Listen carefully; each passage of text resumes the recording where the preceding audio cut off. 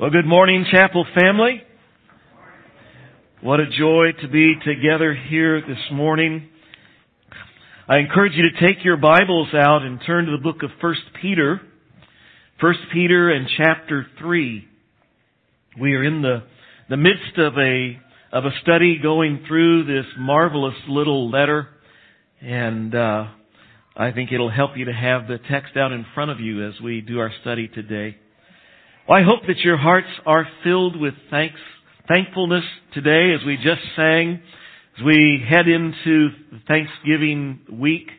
I just love Thanksgiving.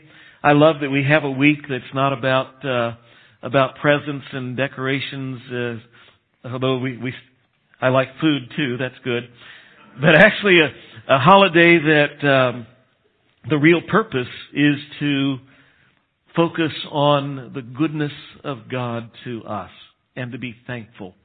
How we need to pause and do that. If I have a feeling that most of us are not thankful enough. So many things. Somebody told me this morning, they said that they remembered once hearing someone say,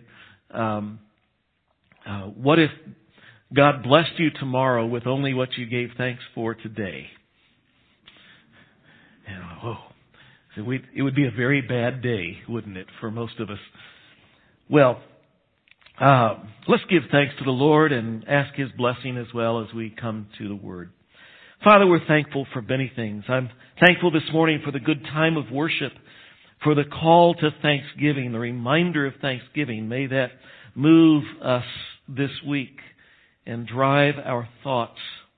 I'm thankful for children as we watch the hordes of kids go out the doors. What a blessing to have so many children. Father, may we see them rise up to be godly men and women. Father, we're thankful for those who work with our children downstairs in the nurseries and children's church. What a blessing those folks are for their investment in our children and their investment in us as well. And we might have a little more freedom to concentrate upon your word, while at the same time the kids are being taught very well on their level. So Father, we thank you for that. We thank you for the abundant blessings. Most of all, we thank you for your love for us, exhibited for us through Jesus Christ. And Father, we thank you for your word, your inerrant, infallible word, which we are able to come to now, to open, to listen to you, to hear from you, and to meet you here in the pages of your word. So we ask that you would teach us. We ask more than that, Lord, that you would change us through your word and our time with you here this morning. This we ask for our good and for your glory. In Jesus' name, amen. We're in chapter 3 this morning, but I want to just reflect back for a moment into chapter 2. Peter reminds us there of our mission in this life. What is our mission? What is our purpose here on planet Earth? Peter reminds us there, chapter 2, verse 9, he says, "It is that we may proclaim the excellencies of Him who called us out of darkness into His marvelous light." God's purpose for us, His mission for us here in this world is to declare the excellencies, the glories of God, to declare His glory in this world, and to, as well, in the process of that, share the good news of salvation in Jesus Christ. But how are we to do that if the government is not on our side? And how are we to do that if the media is not on our side? And how are we to do that if the culture is not on our side? And what if they're just not just not on our side, but what if they are hostile toward us? What if they slander us? What if they falsely accuse us? What if they say that we are hateful and repressive, and they vilify us as an enemy of the people? What if? Well, welcome to the world of Peter's readers. As they first received this letter, those first century believers in what we call today Asia Minor, that was the situation that they faced. The Roman government was not on their side as Christians. The media, such as it was in those days, was not on their side. The culture was not on their side. They were slandered. They were falsely accused. Those early believers were called rebels and traitors of Rome because they called Jesus, whom they followed, they called him a king. They were called atheists because they wouldn't bow down and worship the gods of Rome. They were called cannibals because it was rumored that when they gathered in those late nights to meet or those early mornings, that in their gatherings they ate someone's body and drank their blood. And they were accused of kidnapping children. Because you see, Christians would often go in those days into the city dumps and look around to see if there were any children who had been abandoned there to die because they were not perfect or they were unwanted. And they would take those children home and adopt them into their homes and raise them. People would see these families with these kids that they say, she didn't give birth. These are kidnappers. They were accused of incest because they called one another brother and sister. And sometimes their gatherings were called love feasts. How do you witness in a world which so misunderstands you, so mischaracterizes you, and hates you, and despises you, and perhaps persecutes you? Well, the Apostle Peter, there in chapter 2, a couple of verses later, gives an answer to that question. And he says, keep your conduct among the Gentiles, the unbelievers, honorable, so that when they speak against you as evildoers, they may see your good deeds and glorify God on the day of visitation. We covered those passages a few weeks ago. And Peter has gone on since then, we've seen in recent weeks, to explain further what that living honorably looks like. How do we overcome lies and slander and persecution to impact a world that is antagonistic and hostile with the gospel? Well, it won't happen through lawyers and courts. It won't happen with slick advertisements and PR firms representing us. Peter reminds us it happens when we live consistently and faithfully. We live honorable lives. Today, Peter sums up this section of his letter about living honorably and about being good and effective witnesses by giving us 6 essential character qualities which we are to exhibit as godly people who are going to make an impact in a godless and hostile culture. Verse 8 of chapter 3 of 1 Peter. Finally, all of you have unity of mind, sympathy, brotherly love, a tender heart, and a humble mind. 6 character qualities of impactful Christians.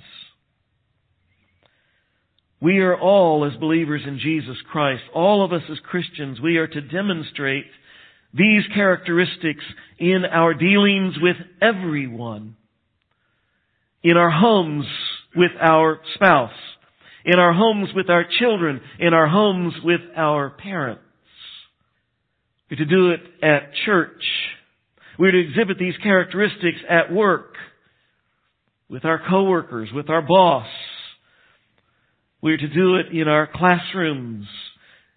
We're to exhibit these characteristics at the gym, or with our friends, or with our neighbors. We are even to exhibit these characteristics with our enemies. Very quickly, let's just note them. We read the verse, but what are they? He says, first of all, we are to have unity of mind. I think a better translation is the one actually most English translations use, ESV, and that is, it's the word harmony. That's a literal definition, or a literal translation. We are to get along. Be easy to get along with. I think that's the best way I could summarize what it's trying to get across. To not be people who are self-willed, who are stubborn, who are impatient, who are critical, who are demanding, or whatever those other things are that make people bristle when they are around us and they want to avoid all the little porcupine barbs that come out from us. Rather, we are to be those people who are easy to get along with. Secondly, he said we are to have sympathy.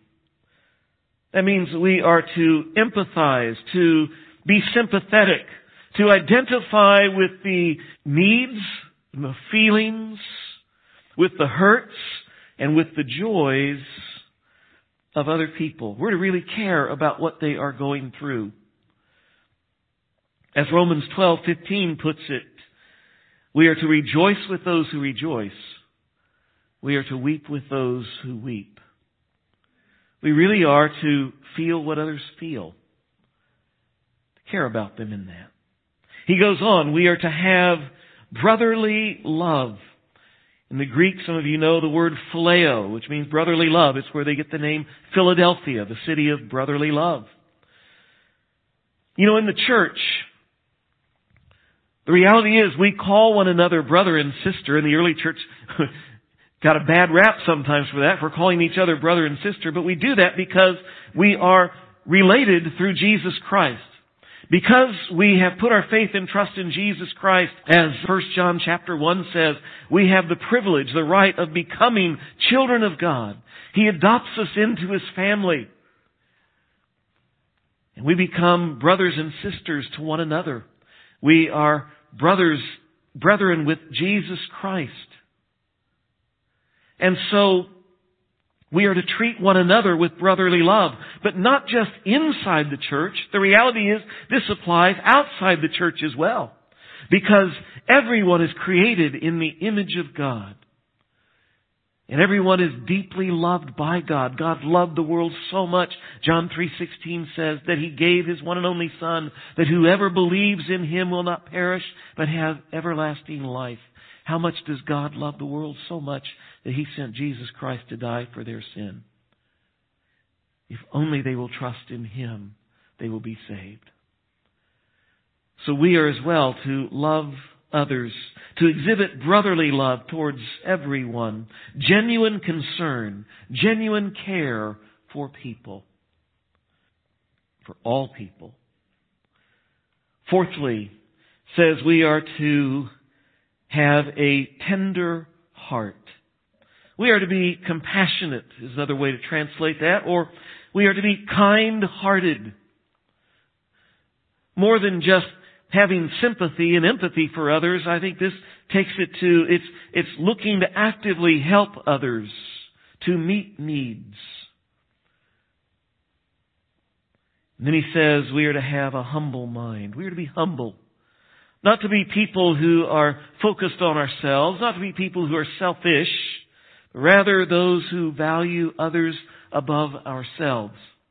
It's exactly what what Philippians chapter 2 calls us to do. It says, have this attitude in you, which was also in Christ Jesus. It says that we are to regard others as more important than ourselves. Those are 5 character qualities. And by the way, we look at this and we go, a person like this makes someone stand out. And a person like this is somebody we really want to be around. That's his point. We need to be this, and these are also, of course, godly characteristics. But the 6th quality we find in the next verse, and it's really where Peter directs his biggest emphasis in our text this morning. Verse 6, he says, do not repay evil for evil or reviling for reviling, but on the contrary, bless. For to this you are called, that you may obtain a blessing. What he says there, if I summarize it, is we are to be blessers, not a curser. By cursor doesn't mean that little thing on your computer screen that you move around to select things. But not to be someone who utters curses, not to be someone who reviles. And who knows what revile means anyway, but it means it's not something good. We get that picked out here. We're not to be those who harass and curse and speak badly to others. Rather, it says, we are to be those who bless. So let's be blessors, not cursers. We probably recall that Jesus taught this very command and this very truth to his disciples. Peter was one of them. He taught it in the Sermon on the Mount. I like Luke's version here. This principle of non-retaliation. We don't give people the evil that they give us, but rather a blessing. Look at what Jesus says there in Luke chapter 6, verses 23 to 24. I say to you who hear, love your enemies. Do good to those who hate you. Bless those who curse you. Pray for those who abuse you. Now, I think Peter directs his big emphasis here because this is not natural. We could make a case that all of these are not natural. They don't come easy, but particularly this one. When the bad stuff starts coming at you, what's your natural instinct? We got a new puppy a week and a half ago. And yesterday my daughter dropped their dog by as they were leaving town to go visit family. And now we have 2 dogs in our kitchen, a little puppy and an old dog. What happens? Any of you ever been there? The puppy's... And by the way, our little puppy is bigger than their dog by a couple of inches already. And so you got this big, uncoordinated, playful, full of energy dog. And the other dog who's like... And what does the other dog do? Which is exactly what you do and what I do when people revile us. Whatever reviling is. Our natural response is, and he says, don't do that. Instead, give a blessing. How many times when someone at work or someone at school is cussing you out, do you turn around and say, God bless you? Here, have a donut. Would you like a cup of coffee? But that's what he says to do. This is so unnatural and so difficult and so weird. Why would we want to do that? Well, he gives us answers. He gives us actually 3 powerful motivations why we should want to be those who bless rather than those who respond with reviling and cursing and evil. Notice, let's go back to verse 9. Do not repay evil for evil or reviling for reviling, but on the contrary bless, for to this you are called, that you may obtain a blessing. Reason number one why we should do this, and because we're going to focus on this one characteristic here of being a blesser, not a curser. Take those others off the screen, make a little room here. Reason number one why we should be a blesser.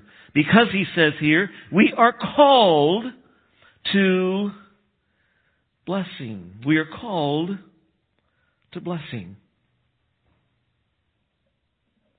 What does he mean by that?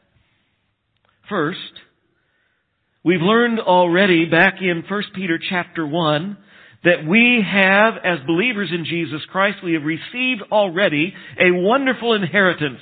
We have an eternal destiny of blessing that awaits us. To this we were called to be a blessing. We were called to receive a blessing.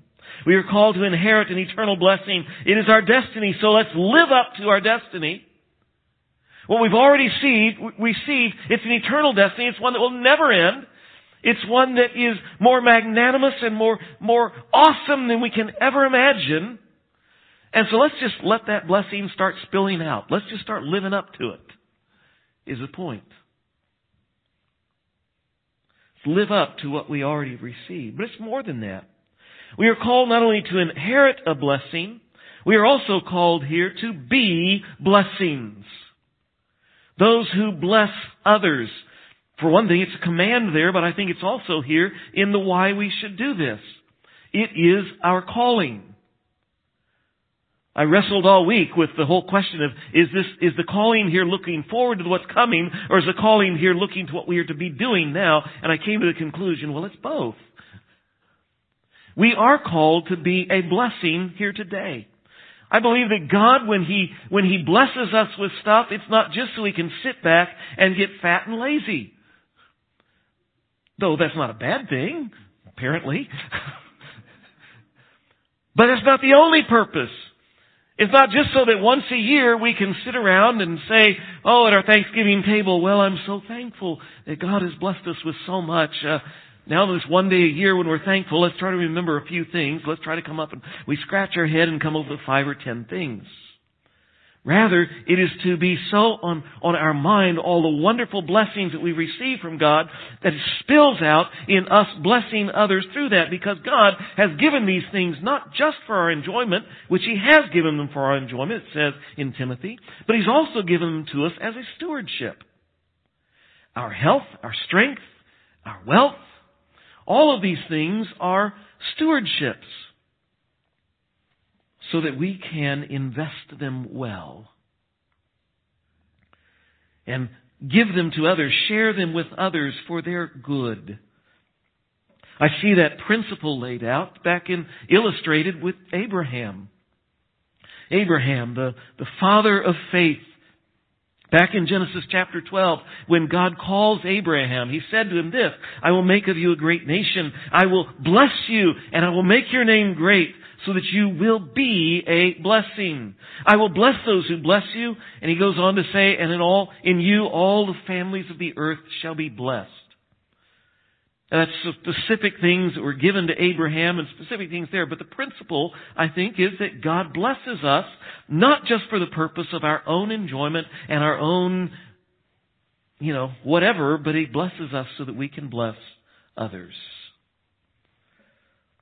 God has called us to blessing, to inherit an eternal blessing, and to be a blessing. And there's another thing here. In the next verses, Peter quotes from Psalm 34 in verses 10 through 13. And he quotes from Psalm 34 verses 12 to 16 to make this next point about blessing. Let me just read what Peter writes. For whoever desires to love life and to see good days, let him keep his tongue from evil and his lips from speaking deceit. Let him turn away from evil and do good. Let him seek peace and pursue it. What he says, I think, is this. We are called to experience blessings now. And he makes that point by going back to Psalm 34, and Psalm 34 raises a question.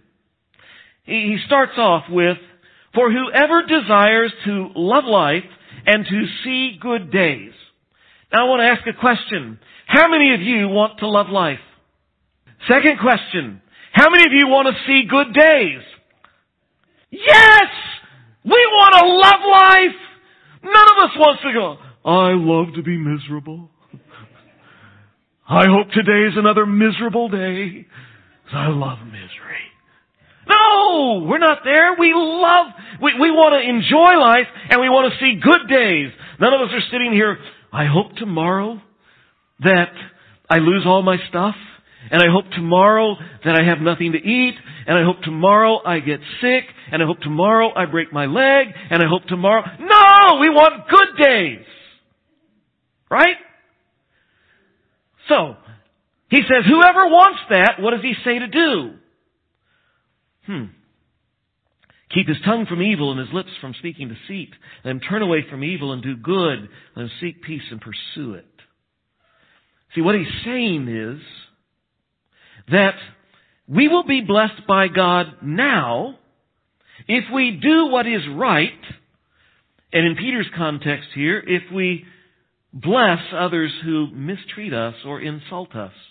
And he speaks of blessings now. Here we have right there the prosperity gospel. I've been converted to the prosperity gospel. I'm preaching it here this morning. People are grabbing stones. Because I've said, run from that. Well, the prosperity here is not new cars, big houses, and yachts, and money. What he says here is, those who do good, what happens? Do you desire these things? Happiness and good days. Well, he says, if you do, then do these things. If you desire to love life, if you desire, in other words, to be happy, he's calling us to experience blessings now, happiness now.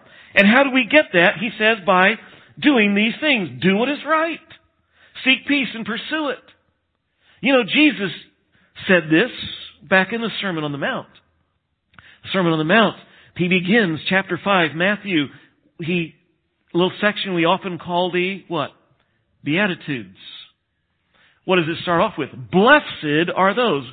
And the blessed there can mean happy.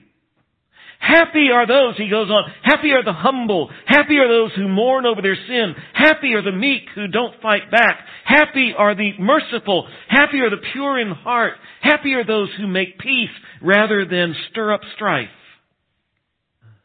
What Jesus isn't saying is that you do all those things and nothing in life ever goes wrong. That everything in life is good and easy.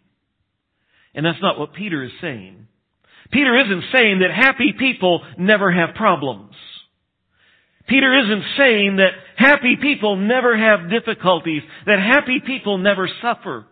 What he is saying is that people who respond to suffering and people who respond to difficulties and people who respond to problems in godly ways end up being happy people. And that's what Psalm 34 is saying. Which is why Peter goes back and quotes that psalm for us here in this text. And he goes on to say, do you want to see good days?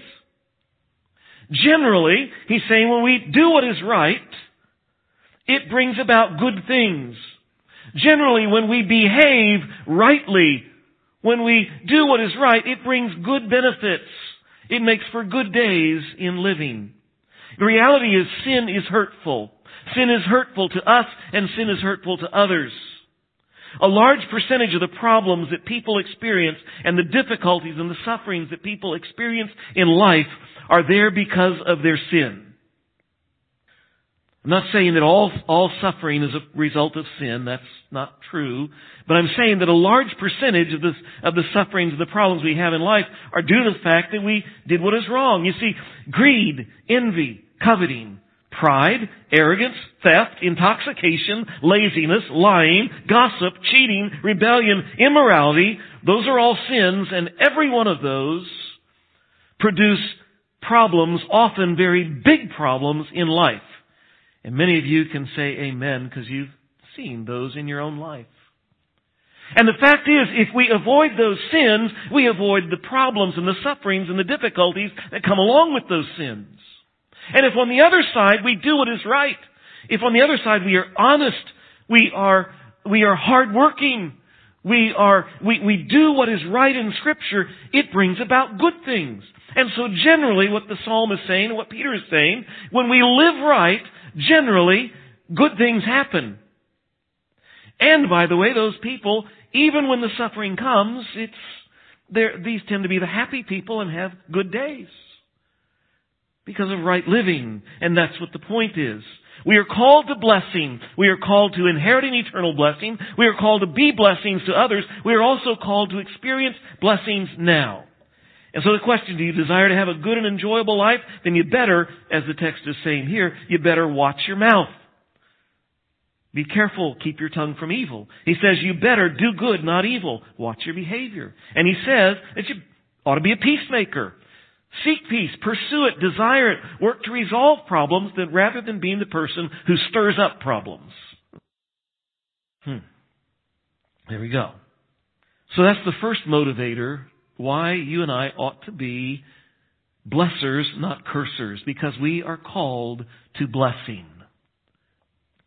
The second big motivator, not to retaliate and instead to be a blesser, we find in verses 12 to 13. He continues actually quoting from Psalm 34. For the eyes of the Lord are on the righteous, and His ears are open to their prayer. But the face of the Lord is against those who do evil. Now who is there to harm you if you are zealous for what is good? The second big motivator not to retaliate is God is on the side of the righteous. Good news here for God's people. God is on our side. He hears and answers our prayers. That's what He says right there. He hears and answers our prayers. Now, He doesn't always answer our prayers the way we want or the way that we think He should, but that's good. It's a good thing that God doesn't always give us everything we ask for. Kind of like kids who ask for silly stuff, and wise parents don't always give their kids what they ask for. God is a good parent. But He always hears and He always does what is best for us. And He says, who is there to harm us? Who is there to harm us, He asks. And I think, I could come up with a good list. Give me just a second. I'll give you some names. God, who is there to harm me? And the point is, though, that there may be people out there who want to harm you, but it's not the question here is a rhetorical one. The answer is no one. There's no one who can harm you. You see, they may slander you, they may abuse you, they may assault you, they may take our goods, they may destroy our stuff. But as Romans 8:31 says, what shall we say to these things? If God is for us, who can be against us? There is no one and nothing that can thwart God's good, His good purposes, and His good plans for you. You're God's child. He's in control. No one, no thing can stop His purposes for you in this life or in our eternal future. That's what gave the confidence, the boldness to Martin Luther back in the 1500s. His life was in danger. He was in danger of being arrested, of executed because of his faith in Christ. But the reality that if God is for us, who can be against us? It caused him to pen these words in that great hymn, A Mighty Fortress. He said, the body they may kill, but God's truth abides still. His kingdom is forever. They may kill the body, but they can't stop what God has designed. They can't stop what God desires. They can't stop God's good purpose for you or me. Period. Doing right generally, doing good things generally brings about good things. acting rightly, honorably, living honorably in a hostile world will generally bring about good things to us. But the reality is it doesn't eliminate suffering in our life. And matter of fact, doing right will sometimes be the very reason we will suffer. So while all the things that we have said are true, the reality is suffering may very well come into our life. Matter of fact, it's inherent in this, from the beginning of this section where he tells us that where he says, don't repay evil for evil, don't give back reviling for reviling. Well, we can't give something back if we didn't receive it in the first place. So the very fact that we're having this discussion means we've already received reviling and evil from other people. We've already experienced suffering. We may have already experienced persecution. And while all of these other things are true, that we are called to blessing and that God is on the side of the righteous, those are true. It doesn't mean that we will never experience suffering or persecution. But there's a third motivator here. Why are we, when those things do happen, why we are to be blessers and not cursers. And that is because persecution brings blessing. Suffering brings blessing. See, Peter says here in verse 14, but even if you should suffer for righteousness' sake, it won't be the norm, but it will happen. And when it does happen, he says, you will be blessed. Have no fear of them, nor be troubled. Suffering and persecution has blessings that come along with it. And for that reason, we shouldn't let it destroy us and wipe us out. In the midst of it, we should still seek to do what God has called us to do. Live honorably. And in this case, be a blesser. One who blesses, not one who curses. 3 blessings here of persecution that I find in our text this morning.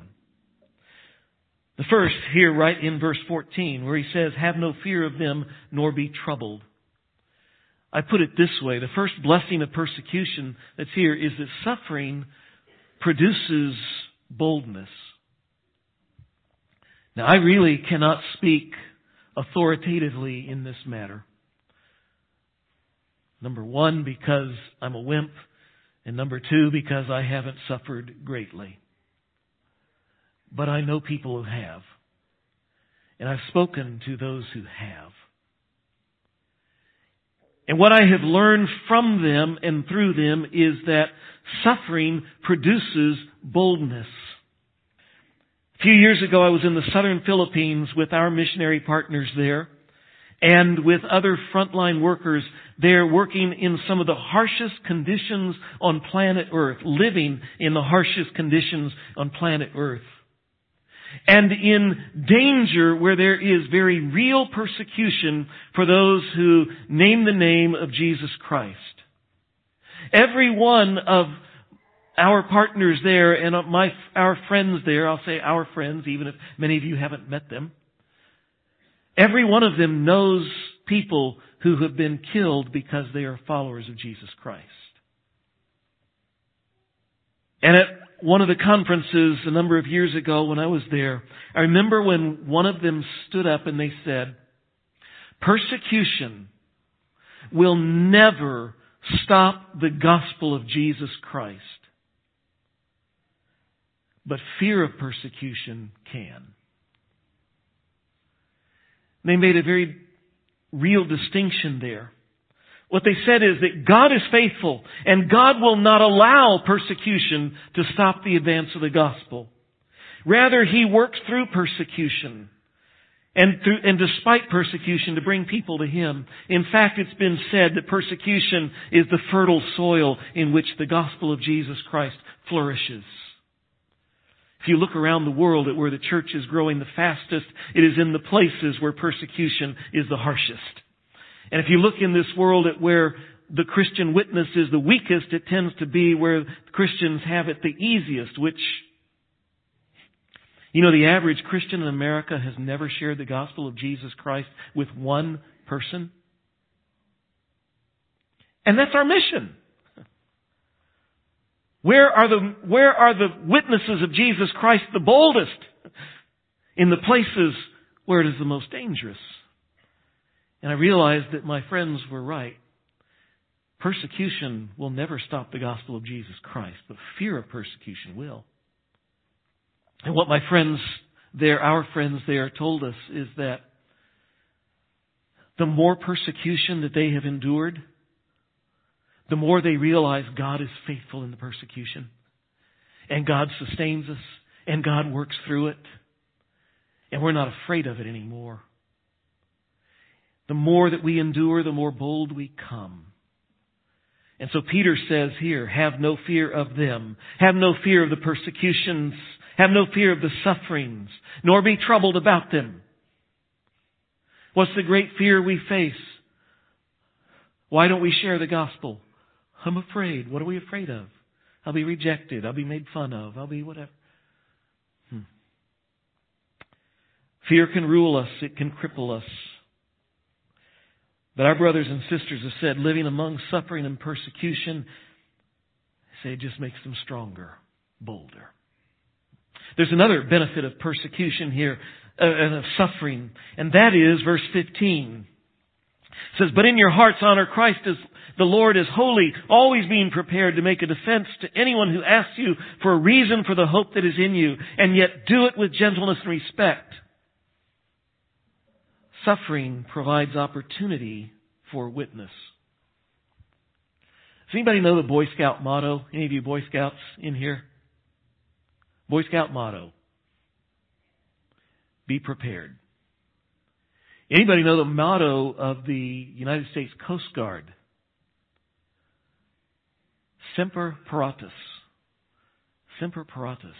It's on their seal. You can't read it from back there. What does that mean? It's Latin. It means always ready.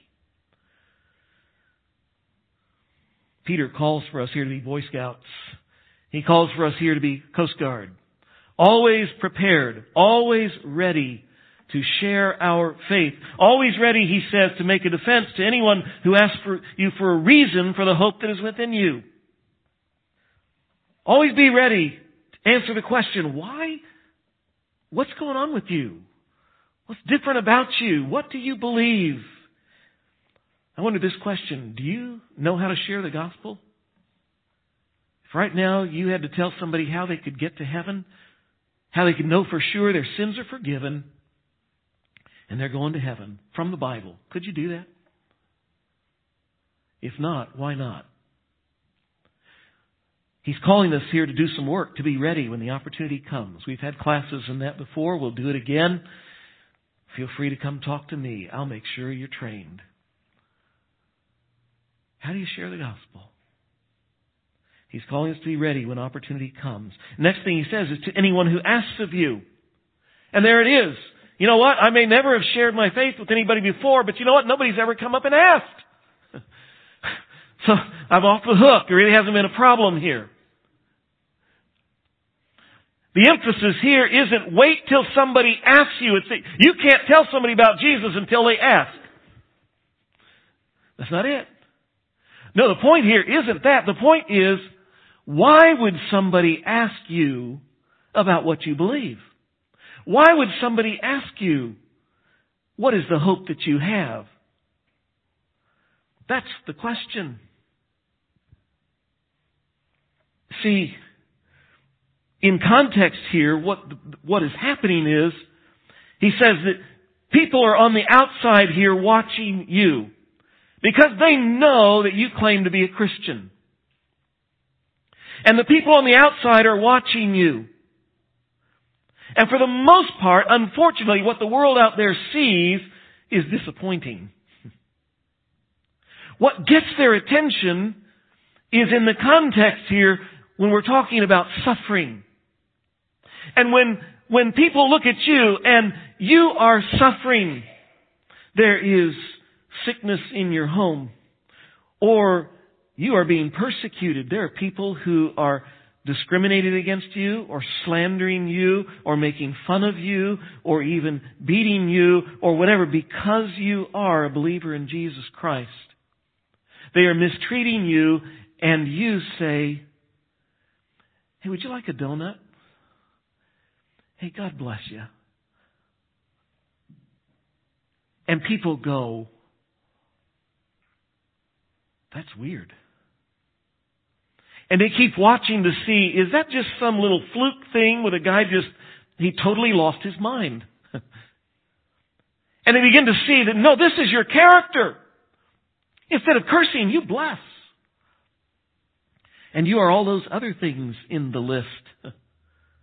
You are empathetic, and you are loving, and you are humble. And so one day they come and they say, what is it that makes you so different? Or how is it that you have hope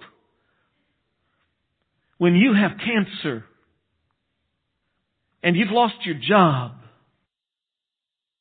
and your child is sick? And how is it that you have hope? Anybody else would have given up. Anybody else would be in despair. And there is joy in your heart, on your face. I don't get it. You see, that gets attention. Suffering produces opportunity for witness. When we respond rightly to it.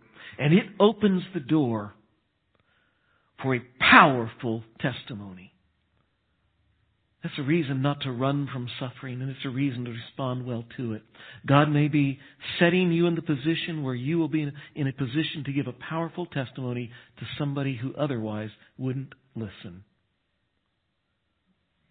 Lastly, Peter goes on to say, having a good conscience, we're in verse 16. Having a good conscience so that when you are slandered, those who revile your good behavior in Christ may be put to shame. For it is better to suffer for doing good, if that should be God's will, than for doing evil. His point is that when you respond in a godly manner to persecution, you will have a good conscience before God and before man. And you can be assured that though things look bad now, and while people don't understand now, you are mischaracterized now, and while you're suffering now, there is a day coming when you will be vindicated. When people will see what God already knows, because He knows your heart. He knows exactly what you do. And you'll be vindicated by God and before man. And he says, your persecutors will be ashamed. The last 5 verses of our passage, Peter gives an illustration of that. Of that fact about vindication. And the main idea is pretty clear, but the details, quite frankly, are very fuzzy. So much so, one pastor wrote this. He said, in seminary, we were taught in homiletics, in preaching class, that if an illustration you are planning to use needs explanation, pick a different illustration. And the pastor went on to say, I wish Peter had heard and followed that advice. These next verses, the next 5 verses, 18 to 22, are difficult. There are 3 main views seeking to explain exactly what they mean, the details of them, dozens of variants of each of those 3 main views, and all trying to explain how these details fit and work together and what they mean. And in the end, I simply echo the words of, again, go back to Martin Luther in the 1500s, who wrote this. He said, this is a strange text.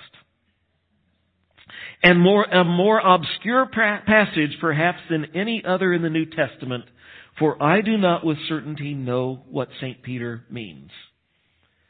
If Martin Luther said, I don't get it, don't expect your feeble pastor here to be able to say, yeah, I can tell you exactly what it means. What we're going to do real quickly, I'm going to read the verses just so we can say we did. You can see what's there. I'm going to hit the main points and give you, I think, Peter's big idea. And I'll leave all the details to you to wrestle with on your own because, quite frankly, they're unanswerable. When we get to heaven, we'll get that one. Here it is. For Christ also suffered once for sins, the righteous for the unrighteous, that He might bring us to God, being put to death in the flesh, but made alive in the Spirit, in which He went and proclaimed to the spirits in prison, because they formerly did not obey, where God's patience waited in the days of Noah, while the ark was being prepared, in which a few, that is 8 persons, were brought safely through the water. Baptism, which corresponds to this, now saves you, not as a removal of dirt from the body, but as an appeal to God for a good conscience through the resurrection of Jesus Christ, who has gone into heaven and is at the right hand of God with angel authorities and powers having been subjected to Him. Amen. Very quickly. Jesus suffered unjustly for our sins, bearing witness to a hostile world. He was vindicated through His resurrection and ascension to the right hand of God. Noah also was a man who bore witness to a hostile world, and he was vindicated by God, who delivered him and his family through the flood. We, who have come to God by salvation through faith in Jesus Christ, should therefore not fear bearing witness through baptism, which, by the way, publicly marks us as followers of Jesus, to a hostile world, even if it means persecution. Big point is simply this, even if you don't agree on the details. Big point is this: we are called to bear witness in a hostile world, but be faithful to God because we can trust Him to vindicate us. That's the big idea. And I'll let you work out all the details. What an amazing passage this whole thing is. Calling us to godly characteristics in an ungodly world, and especially this really hard one of not dishing back evil for evil, but rather being a blesser instead of a curser. We have a mission. Big thing here. We have a mission. And there are great blessings awaiting if we will embrace it and seek to live it out this week. By God's grace, let's go do it. Let's pray. Father, thank You for this passage. Challenging as it is, it's stuff we need to hear and stuff we need to be reminded of, because You've put us here to be witnesses and to be on mission in reaching our world for Christ. But the reality is most of us aren't engaged. And very often people wouldn't listen to us if we shared the gospel because, frankly, we're not living a life that backs it up. And this passage is calling us to live as You've called us to do, so we have a life that, in fact, will even cause others at times to go, what is different with You? Because I think I need that. God, may we be blessers, not cursers. May we follow You and embrace Your mission for Your glory as well as for our good. In Jesus' name, amen.